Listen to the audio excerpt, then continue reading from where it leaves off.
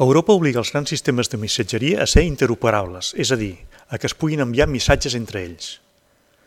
A finals del 2022, Europa va aprovar la Llei de Mercats Digitals, o DMA, que ja ha començat a aplicar-se i que entrarà en vigor definitivament el 6 de març del 2024. La DMA és una llei que assenta una sèrie de drets i normes adreçades a les grans plataformes en línia, per evitar que siguin aquests mateixos els que estableixin les regles del joc al seu gust i en favor seu, imposant condicions que resultin injustes a altres empreses i consumidors.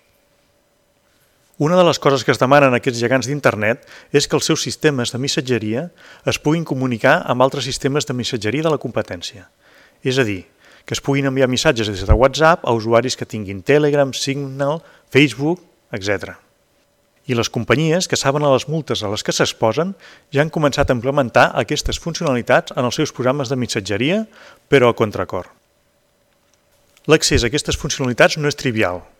Si té accés a través de menús especials, no s'hi poden fer totes les coses que es permet a l'enviament entre usuaris de les mateixes plataformes i ve acompanyada de missatges d'advertiment que desencoratgen el seu ús. La veritat és que tècnicament cada sistema és diferent i aquesta interoperabilitat no és fàcil si no s'emplen protocols comuns i sistemes de xifrats comuns, entre altres aspectes.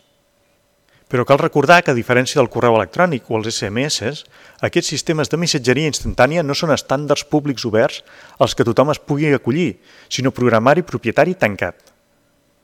Veurem com evoluciona aquesta engrescadora possibilitat i en què acaba.